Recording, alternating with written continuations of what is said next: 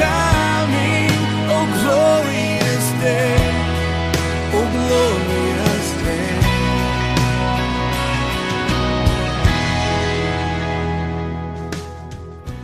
And it is Jesus who makes this a glorious day.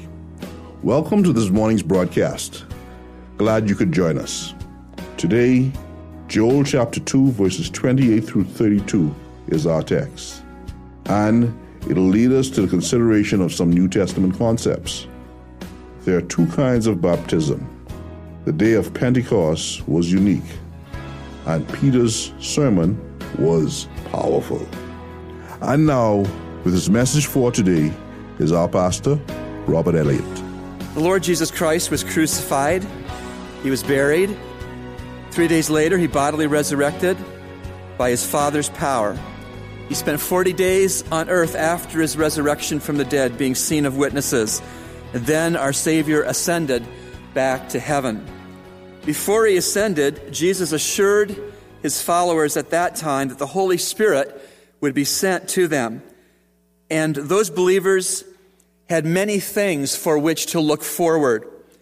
Spirit baptism. Baptism is from the Greek baptizo, which means to place into. There are two kinds of baptism in Scripture. The first is Spirit baptism. When we trust Christ to be our Savior and we're regenerated, we are placed into Christ and into Christ's family called the church instantaneously, invisibly, automatically. That's one kind of baptism. And they had that baptism to which to look forward when Jesus promised them the Holy Spirit. The second kind of baptism is water baptism. Water baptism is not automatic. We request it in obedience to the Savior. It's visible, and oftentimes there's a delay between conversion and water baptism. It's not necessarily instantaneous or immediate. So Jesus left, went back to his Father's right hand, and 10 days later, the Holy Spirit was sent of God to the believers in Jerusalem, and we call that the day of Pentecost, Acts chapter 2. On the day of Pentecost, the Holy Spirit descended like a dove, and tongues were given to the believers at that time. Glossolalia is the Greek term for tongues. It always means a known language that was previously unknown by the person who can now speak it. So what we had in Acts 2 were known languages being spoken and understood by people who spoke those languages, but the miracle was that the person who could speak that known language never had studied it and never had spoken a word of it prior to the day of Pentecost and the outpouring of the Holy Spirit. Let's go there to Acts chapter 2 together to read about this wonderful day of Pentecost, which is the birthday of the church. The church did not exist until Acts chapter 2. It was a mystery, it says in Ephesians 3, a previously undisclosed in Scripture reality that was disclosed on the day of Pentecost in Acts chapter 2, that this entity called the church was in the will and plan of God from eternity past. And I'm reading from Acts chapter 2 to see this birthday of the church. When the day of Pentecost had come, they were all together in one place, and suddenly there came from heaven a noise like a violent rushing wind, and it filled the whole house where they were sitting. And there appeared to them tongues as if of fire distributing themselves, and they rested on each one of them. And they were all filled with the Holy Spirit and began to speak with other tongues, there it is, glossolalia, as the Spirit, capital S, was giving them utterance. Now there were Jews living in Jerusalem, devout men from every nation under heaven. And when this sound occurred, the crowd came together and were bewildered because each one of them was hearing them speak in his own language, a known language. They were amazed and astonished, saying, "Why are not all these men who are speaking Galileans? And how is it that we each hear them in our own language, to which we were born? Parthians and Medes and Elamites and residents of Mesopotamia, Judea and Cappadocia, Pontus and Asia and Phrygia and Pamphylia, Egypt and the districts of Libya around Cyrene, and visitors from Rome, both Jews and proselytes, that is converts to Judaism, Cretans and Arabs, we hear them in our own tongues, speaking the mighty deeds of God." And they all continued in amazement and great perplexity, saying to one another, "What does this mean?" But others were mocking and saying, "They are full of sweet wine." Isn't that ludicrous? To think that you could suddenly speak in a known language you'd never studied for was an evidence of having too much alcohol. Crazy. It's not true. It was an evidence of the Holy Spirit.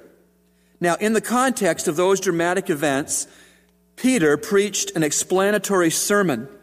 And I want to read that sermon still in Acts chapter 2, verses 14 to 36. But Peter, taking his stand with the 11, raised his voice and declared to them, "Men of Judea, and all who live in Jerusalem, let this be known to you, and give heed to my words. For these men are not drunk, as you suppose, for it is only the third hour of the day. But this is what was spoken of through the prophet Joel. And it shall be in the last days, God says, that I will pour forth my Spirit on all mankind. And your sons and your daughters shall prophesy, and your young men shall see visions, and your old men shall dream dreams. Even on my bondslaves, both men and women, I will in those days pour forth of my Spirit, and they shall prophesy. And I will grant wonders in the sky above and signs on the earth below, blood and fire and vapor of smoke. The sun will be turned into darkness and the moon into blood before the great and glorious day of the Lord shall come. And it shall be that everyone who calls on the name of the Lord will be saved. Men of Israel, listen to these words. Jesus the Nazarene, a man attested to you by God with miracles and wonders and signs which God performed through him in your midst, just as you yourselves know, this man, delivered over by the predetermined plan and foreknowledge of God, you nailed to a cross by the hands of godless men and put him to death.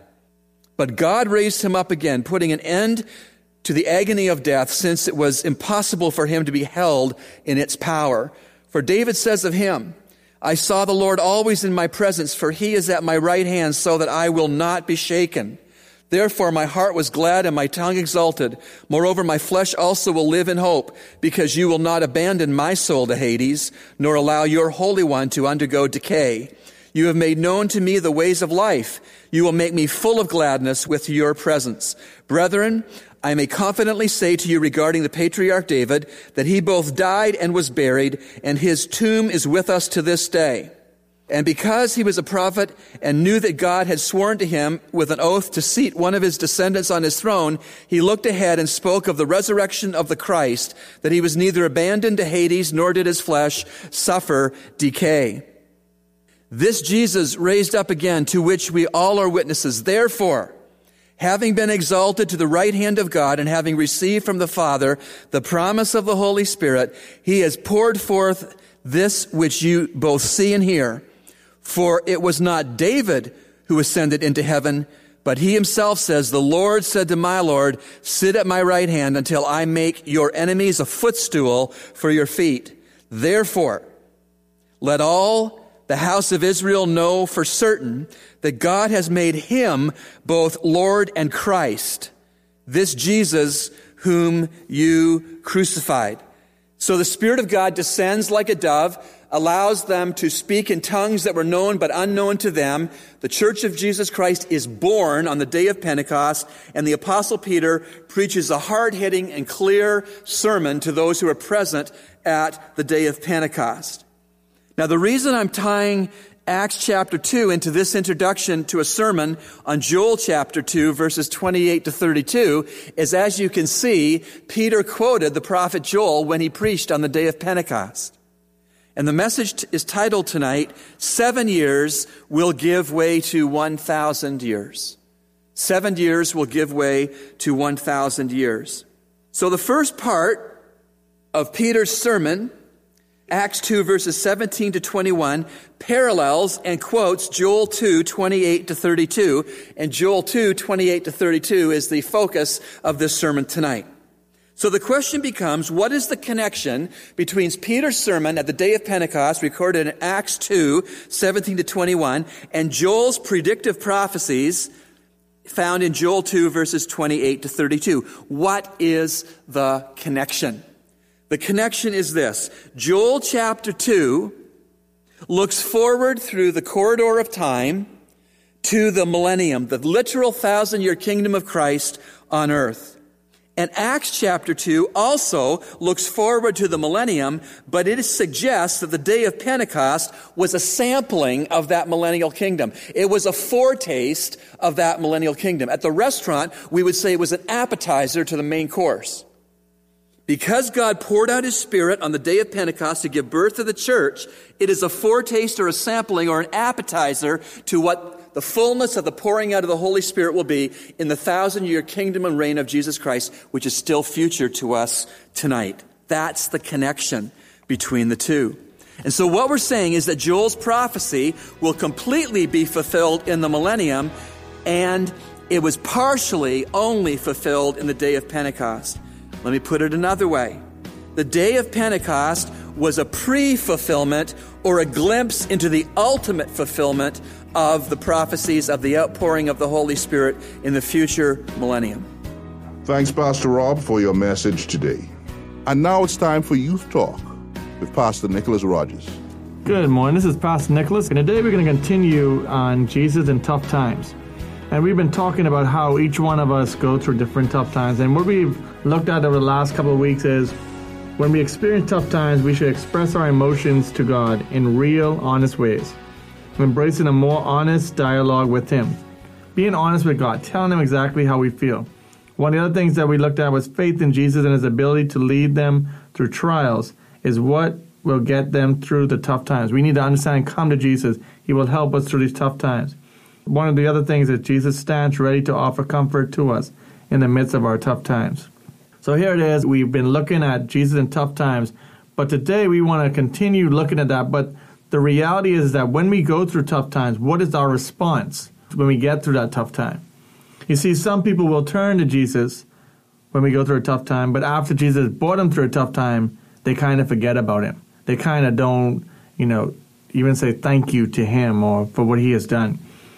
And this morning we want to look at a passage of Scripture that looks at individuals that basically Jesus had done something for them, and only one had come back to Him and said thank you.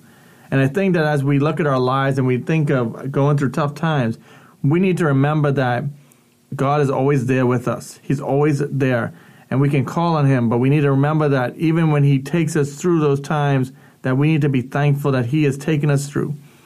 As we think of prayer, we talk about, and we like to use the acronym ACTS, where we adore Him, we confess our sin, but there's also that thankfulness, being thankful for what He has done. And I think that we need to be thankful. And I think that so many times as we consider us as people, we're not thankful people. We like to point out the wrongs, or we like to point out things, but we're not thankful when we get things. And I want you to imagine for a second, as you considered before we look into the passage, that you give someone something that meant so much to you, and yet they take it and they just leave without giving you any response, without saying thanks or whatever. And I know that there are videos that are circulating around social media where people have actually opened a door for someone, and the person comes through the door and they don't say anything, and the guy gets upset. He goes and pulls the guy back. And so, because they didn't say thank you for opening the door, and he basically pulls them back inside and say, all right, you could open the door yourself. You see, we need to understand that we need to be thankful. We need to express that thanks to people because we are people that need to be affirmed. And again, as I look at this passage in Luke chapter 17, starting at verse 11, it said this: On the way to Jerusalem, he was passing along between Samaria and Galilee. And as he entered a village, he was met by 10 lepers who stood at a distance. So we stop there because we need to understand that here it is. These lepers have come to Jesus. They've met Him on His journey. They see Him. They understand that they have a problem and they need help. And then verse 13 said, and lifted up their voices saying, Jesus, Master, have mercy on us. So here it is. They're going through this ailment in their lives. They're going through a sickness. And they're asking Jesus to have mercy on them. They understand that only Jesus can solve this problem. I think too many times in our own lives, we need to understand that we need to only go to God with our problems. Because I think sometimes what we do is we talk to people about them, but we don't go to the real person who we need to talk to, who is Christ. I think that when we go through problems so many times, we sometimes try to do it on our own. And those tough times, we need to recognize that God is always there with us. Verse 14 says, and when he saw them, he said to them, go and show yourselves to the priests. And they went and they were cleansed. So we see in this passage of Scripture, we see that Jesus sees the problem. They have a sickness. They're lepers. And he heals them. He tells them to do something, and they do that. And they were cleansed. I want to ask you, what is it that you have been through in your life? What is it that God has brought you through? What trial and tribulation has God brought you through in your life? Because I think that what happens to us is, again, when we go through the trials and we go through the tribulation and we go through the problems, we go through the tough times, we can be in constant prayer with God and in dialogue. And when God brings us out of those times, what is our response? Do we tell him thank you? Do we remember him? Or do we just remember him when we have the problems? When we think of deaths in our families and all these different things, when Christ heals someone who the doctors may have said, I don't know how much longer they're going to live, but they end up living longer than the doctor said because we know that God is in control. Do we thank God for that? Or do we just remember and dwell on the negative times? Do we just dwell on what has already been done? You see, the lepers, as we consider what happened in this, they were healed from their problem. And verse 15 says, then one of them, when he saw that he was healed, turned back, praising God with a loud voice. Here it is. This is his response. His response is worship. His response is thankfulness. His response is praise to the God who deserves all praise. What happens to us? Do we share the truth with people? Do we say, thank the Lord that God has brought us through this? Do we tell others? Do we thank the Lord for what he has done? Because great things he has done. And we consider, and in our culture, we like to always say, about how great God is, and God is good all the time. God is good. We like to say that, but do we really mean that? Do we truly live that? Do we truly show that even in the tough times? Because we need to remember that he's the same God that's in the valley as the same God is on the mountaintop, as one song says. He's the same God when we go into the rough times. He's the same God when we go through the good times. He's always the same. He's the same God yesterday, today, forever. So he never changes. But the problem is we change. We change because we look at our circumstances. We look at what's in the front of us. And we dwell on the circumstance. We dwell on what's on the front of us. And we think to ourselves, well, how can we get through this? What can we do? The reality is that we have, look at this last verse, and it says, then one of them, when he saw he was healed, turned back, praising God with a loud voice. Again, praise God. Praise God when you go through the storm. Praise God when life doesn't go the way that you want it to go. Because God always has what's best for us, even when it hurts us, because it's all a part of his plan. And I think so many times we can dwell on what's going wrong in our lives. And even as we record this, let's be honest, we are at a stage where some people may be thinking about what's going to happen now with our new VAT system coming into play. But we have to turn to God, because it doesn't catch him by surprise. He knows. And we need to find our trust and faith in him. So I would challenge you, again, as we've been talking about over this series, if you're going through a tough time, remember, turn to Christ. Turn to him, because he knows everything before it happens. And in our next episode, we'll pick up where we left off and start at verse 16 of Luke chapter 11 and just see again the worship response that this one leper had.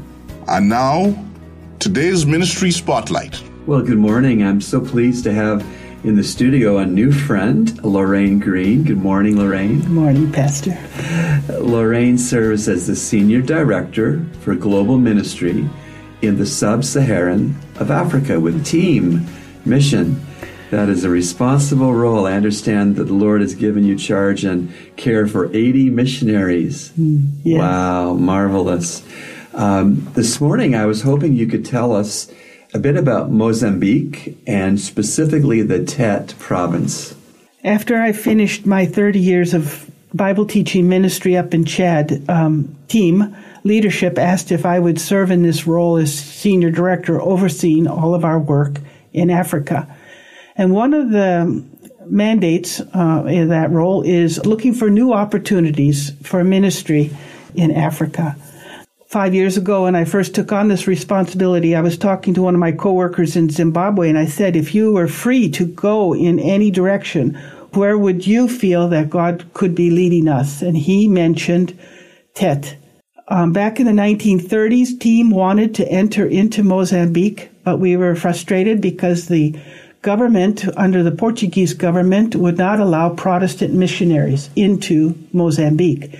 And so because of that, the missionaries wandered across the Zambezi River to the south side into what is today Zimbabwe. And we've had 80 fruitful years of ministry in Zimbabwe. Praise the Lord. Nevertheless, Mozambique remained on our heart, and we have one small project in Mozambique down near the coast, near the city of Beira. But when my coworker mentioned Tet, I took an interest in that and have been exploring the opportunities there. Last September, we sent an exploratory team into Tet. Actually, there are churches and mission work in that area for a while, but we went to see if there would be an opportunity for us. We found an urban center. The city of Tet is not a small city. There's a mining industry around Tet province, in the Tet province, where they mine coal and other minerals. And so there's been an explosion of industries there relating to the mining industry. And so many of the people have left their villages and come to the city of Tet to take advantage of the job opportunities there. So the city of Tet has grown very quickly in these recent years. Interesting enough, Wycliffe Bible translators have just this year completed the New Testament in the Nungwe language.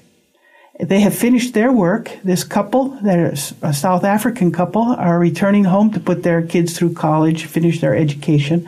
But here they are leaving us now with the New Testament and Genesis and Exodus. Excellent. In the Nungwe language. And they are asking for others to come now and take what they have done, this resource that we have in the God's Word translated, and now use it to teach the pastors and the church people how to use God's Word in their teaching and in their preaching. And so they're begging us, asking us to come and take what they have done and take it forward now in the gospel ministry in that area.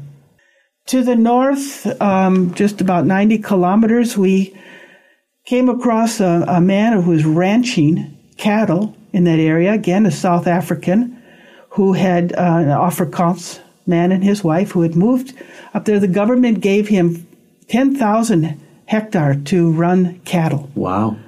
And the government said, well, we'll chase off the people who live there. And Christo, this man from South Africa, said to the government, no, don't do that. We'll let them run their cattle in alongside of my own, and we'll improve the grade of their cattle, and don't run them off. Very good. So a random encounter, again, God-driven, with one of my coworkers at a sporting event down near Pretoria in South Africa. This Christo invited us to come to his ranch up there in north of the city of Tet, in Tet province. He is working with the people in agriculture and ranching, but he's asking us to come and help with the spiritual ministry. We went up there, as I said, last September, and found an area so isolated and a people group so isolated that they had no churches, no gospel witness. And they don't speak a language that we're familiar with. They speak the Chewa language. Again, through networking, we found that the church in Malawi, again to the north, farther up the road, they do speak Chewa. Interesting. So we went up there and talked to the church leaders, the Evangelical Church of Malawi that comes out of the ministry of the London Missionary Society, which was the mission that David Livingstone originally went into that area under. So here they are speaking Chewa, and we're asking them if they would partner with us, and they said yes. They will send us 2 evangelists to Christo's ranch to work with these people who don't speak Portuguese or any other language. They will preach the gospel in this group. At the same time, the Evangelical Church in Malawi is asking us to come and help them with training their pastors in theology. There's been a need there, a lack of sound Bible teaching. And so by them sharing with us evangelists and us sharing with them theological training, we can enhance one another's ministries and partner together. So good. So we're excited about this opportunity to move into the city of Tet and the province of Tet and to partner with the Church of Malawi. And we're just to see what the Lord is going to do for us. But I'm looking for missionaries, whether they come from South Africa or from Zimbabwe or from North America or the Bahamas. We're looking for missionaries to come and learn Portuguese and probably another vernacular language also, and work together to share the gospel in that isolated location. Yes. Lorraine, I feel led of the Lord to ask you for your email address if you're comfortable giving it. Yes. You can contact us right through the website under team.org, team, TEAM.org. Or my name is Lorraine.green@team.org. Wonderful. And that's green without an E on the end. Right, just like the plain color. Green. Yes. Well, you never know what the Holy Spirit is doing as people listen. Yes. And what an exciting story of answered prayer, God's love and faithfulness. Wonderful. Let's pray. Heavenly Father, I think of the person in the story Lorraine has just told who challenged another Christian. What do you think God would have you to do if the slate was clean? Mm-hmm. And there was a sense in that Christian of what should be done. And Lord, may we all ask that question regularly. What would you have me to do? The slate is clean. And so we just pray that you continue to bless the efforts in Mali and in the Tet province of Mozambique. And we pray that you be honored and glorified in it all, Lord. And we pray this in Jesus' name. Amen. Amen. You've been listening to Echoes of Calvary, a radio ministry of Calvary Bible Church, Nassau, Bahamas. Our morning worship services are at 8 a.m. and 11 a.m. in our sanctuary located on Collins Avenue. We encourage you to join us. Feel free to write us at eocradio@gmail.com. That's eocradio@gmail.com or P.O. Box N1684, Nassau, Bahamas. And remember, everyone needs a Savior.